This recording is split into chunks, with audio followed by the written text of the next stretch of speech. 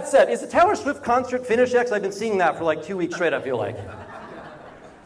I just had no idea. You know, I remember it was going around. They had all the Ticketmaster stuff, and it's like, oh, cool, like Taylor Swift's just selling out arenas. I didn't know how long and how big this show was, and how much it was going to change everybody's lives, right? It's like been the most important event in people's lives. Did you get down, Dave? Did you get down? Yeah, You did not? Oh, man. I checked, and, you know, Bella's home. She's like, how come we're not going? So, I don't know. We didn't get tickets. It came and went. I don't know if the site broke. I haven't even been looking. It hasn't been on my radar. And we looked one night, and it was like $800 for, like, behind the stage. And I was actually like, not that bad. Like, that's kind of where it's been at. And I'm realizing we're, you know, watching social and talking to people, and, like, everyone somehow seems like they've gone. Like, if you're not doing something, it seems like everyone else is. It's like everyone else has gone. And not everyone else has gone. Everyone else seems to have gone for free or didn't pay for it or had some kind of hookup. And I wouldn't judge you if you did pay for it. Obviously, like, manage your money well. As long as the tickets were less than what you give to church over an entire year, then it's okay. If it's more, you have to, rework some priorities. But here's the thing, like, with so many people going to see Taylor Swift around us for free or because they have hookups, why did anyone not seriously think of Dave Affman? I mean, this guy performs Taylor Swift covers in front of live audiences year-round. Is that true? Yeah. He should have been there if anyone else, right? This guy should have at least been there, if not somehow part of the show. So if she comes around again, when she comes around again, those of you who are in kind of the mix, this is the guy. He should be there. But I love seeing it. It was just fun to watch little bits of it. I love a good sing-along, right? If you've been there or you've been to these kind of events, and there's just such a connection in the room or in this arena. And people are connecting with the artist. They're connecting in song, with the lyric. They're connecting to one another. And I read this quote from Taylor Swift that I thought was actually pretty interesting, fairly powerful. And she says, people haven't always been there for me, but music always has. And I think that feels like something many of us can relate to or could have related to at one point in your life. Right? Whether it's just putting in your AirPods and getting a song, or if you're back in the day, maybe you put on a record or you're driving in your car, feeling in a period of time where just feeling alone and isolated and disconnected. But you could put on a song, you put on some kind of music, and you feel like it understands you. It feels like it sort of speaks your language, and you could feel a comfort and a peace in that. But there's this transcendent moment in the presence of song or an art form. And God, if we think about God, He's certainly in song, the architect of music and sound and notes and melodies.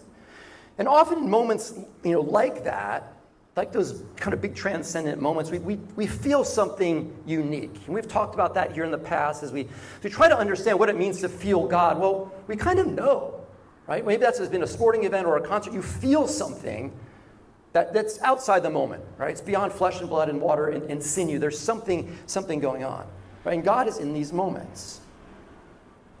And there's an opportunity for us as believers, those trying to experience God, to sort of tap into God in those ways. If we can feel it in one way, I think we can feel it with God. We can feel it in the divine.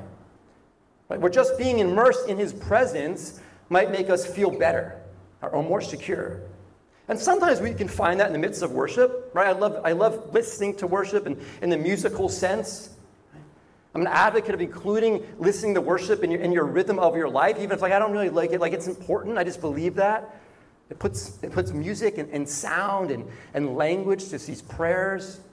Right? The saints of forever have been using music as a way to connect with God. Right? So it's important. And we're privileged this day and age. Right? We have all kinds of access to all kinds of music and every worship artist we can think of. Right? I could go at home and be like, oh, Alexa, play worship. And it's artists from all over the country, if not the world. But we're also, you and I, when it comes to thinking of worship or hearing from God or experiencing God, we're also really picky these days. Right? Even me, I'll be listening like in a moment of kind of worship, and a song will come on that I don't like. I'll be like, Alexa, skip. Right? And it's nothing against God or the band or the words, but I just can't do that. I can only imagine song anymore. But we're privileged in that way. Maybe spoiled in that way. Probably some of the more spoiled people in the universe. We're just sort of generations of consumers right now like no other. Right? And the saints before us, again, they encountered God in hymns and in hums. They encountered God in silence and in washing dishes. And we have everything just sort of tailor-made to our likings, like bespoke Christianity. Here's how I want it to look like. Here's how I want it to sound. Here's what God means to me. right? And we hear what we want to hear. And when it comes to kind of hearing God's voice, we hear what we want to hear in life, right? We tune out what we don't want to hear, right? We tune out what we don't like, right? Unless it's like a spouse, then you really dial in the sounds you don't like super hearing to things you don't like, your spouse eating an apple or something.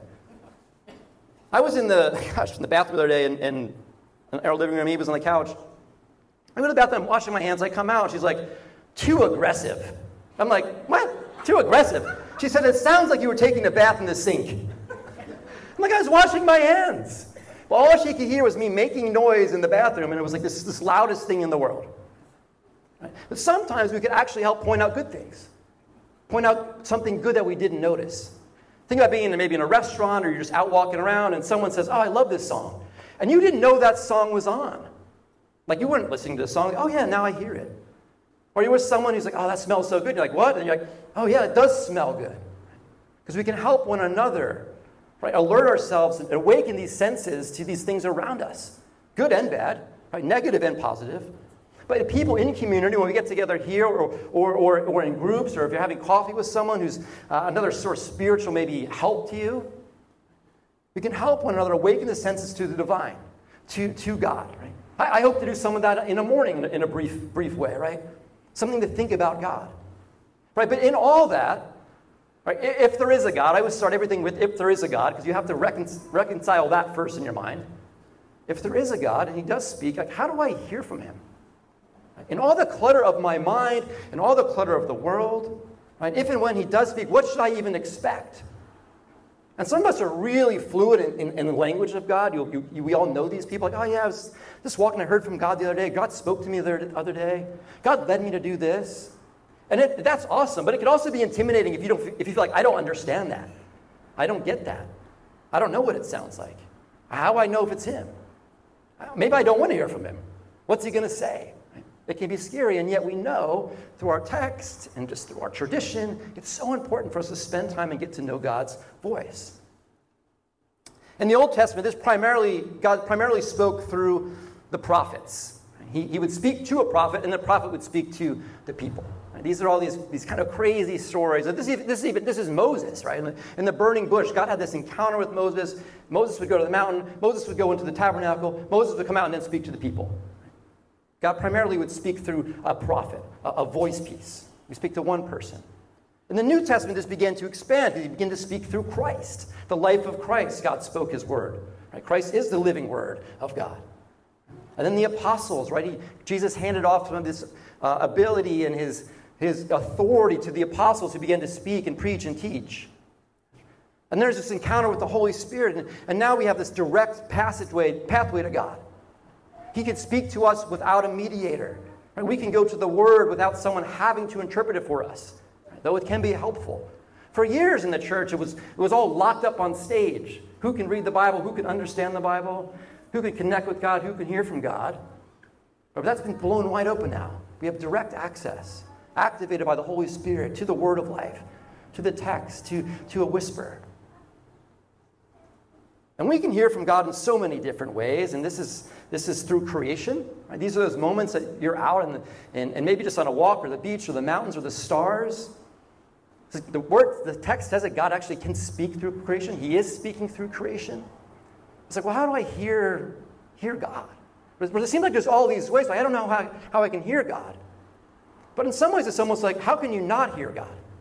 Right? If he is who he says he is, and his word has been illustrated in all these different ways, through the life of his son, through creation, through the text, right? Through one another, the Holy Spirit.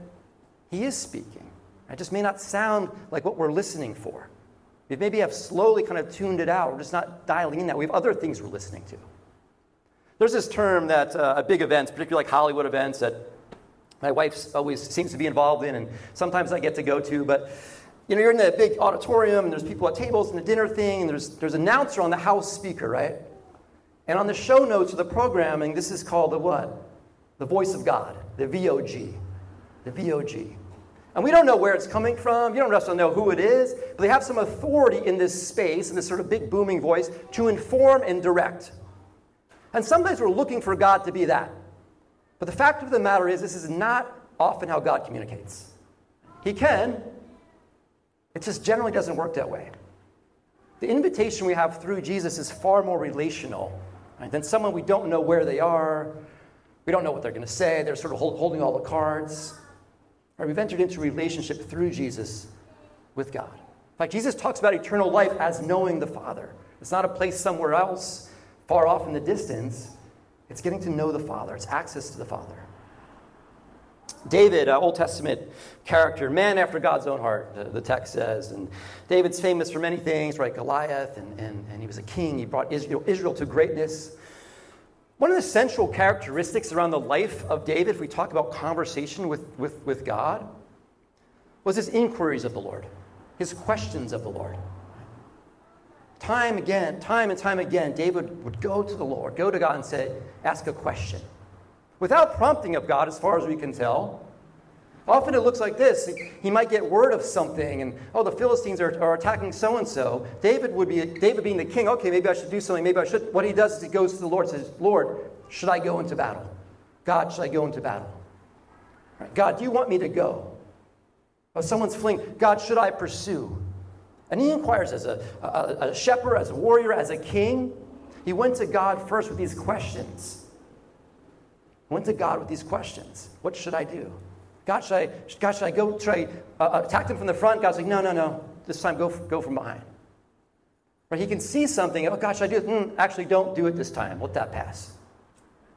And I love that for you and I, this sort of question of God. How often do we question God about our decisions? I don't know. Maybe you do it all day long. Maybe you rarely do it, unless it's like a really big problem. But that's part of our rhythm with God. Right? This question holds up. Should I go into battle? Think about how many times in your day, right, whether it's with a peer or someone at work, it's a family member, it's your kids, where I have to do something about this. What if we took a moment and said, Lord, should I go into battle here? Should I get involved in this right now? Okay, how should I? How should I? David relied on that. David was a talented guy on his own right. He had a good mind, a body, soul. But he relied on God for guidance, and he would ask God questions often. And asking God questions didn't mean he was weak. He just recognized there may be a greater wisdom than my own. And asking the right person, if we have questions about life, if you, maybe you're at like Home Depot or Lowe's and you have questions, right? Like, I don't know where this is. And you find someone who knows exactly where it is. I feel good. I feel secure. I feel comfort. If you ask someone who has no idea, you're like, this adds to the chaos. When we go to God with questions, he knows. He may not always answer how you like or when you like, but he knows. He's a person to go to with questions. Right? This is part of our relationship with God. This is recognizing our God. I think I'm going to have the worship team come in a minute, but I just saw Jet leave, so I guess I'll keep going. You can come up, Michelle. This will be kind of a two-part. No, you're good, dude. I'm going to go for a minute longer. We want to actually leave some time at the end of service just to practice just being present with God. And conversation with God is an encounter. Right? It's an encounter with God. And we don't always think of it that way. Some of us will run through our prayer list. Okay, good. But to sit down and begin to listen, to speak, to be present is an encounter with God. It's a divine. And God's presence to you and I is continually available, which is incredible to think about. We don't have to go anywhere. We don't have to be with anyone. It's continually available. And the way of Jesus is not about striving and working for that. It's about relaxing into it. There's a comfort, the presence of God, the eternal. When I sit with God, when I go to God first, or I realize, my mind is spinning out of control, I just relax into God. I relax into Jesus. I relax into God's goodness. I feel like, okay, I'm going to be okay. Right? When I'm present enough to realize, I need this. For me, a lot of times, that starts with silence. It starts with silence. I just start with some silence. I just try to clear. I feel something come in. Maybe I deal with it and try to push it out. I try to establish some form of silence as I encounter with God. I don't come to Him with all the lists first. I just sort of just be there. And as things come up, I'm having to sift in and out. I was reading something about a study of the brain, neuroscience, and this neuroscientist established that the two most important parts of the day for the brain are the first thing and the last thing you think about. It sets a tone for development. It sets your neural pathways on a way. It sets your consciousness. The first and last thing you think about. I'm not perfect at that. Because a lot of times like, you wake up like, oh, what do I have? And the last thing is like whatever's on Netflix. But that's not really healthy maybe. So I think about establishing times of just silence. Paul calls it renewing the mind. I'm just going to breathe in some silence. So we're going to close out in song. And I just want to give this time, the next few minutes to you to be wherever you need to be silent, maybe to ask a question, maybe just to read, maybe to sing, or maybe to get something off your heart before God. Maybe there's a question you have for God that you've been afraid to ask. Don't be. Or maybe there's just something you've been bearing. I don't know, but I know these times, through the work of the Holy Spirit, can be super illuminating. So I'm just going to pray for us, and again, just going to be present for a few minutes as we close out service. God, thank you for your presence here now. Thank you for the work you're doing in this moment. I just ask for more of that Holy Spirit come. Just anoint this time.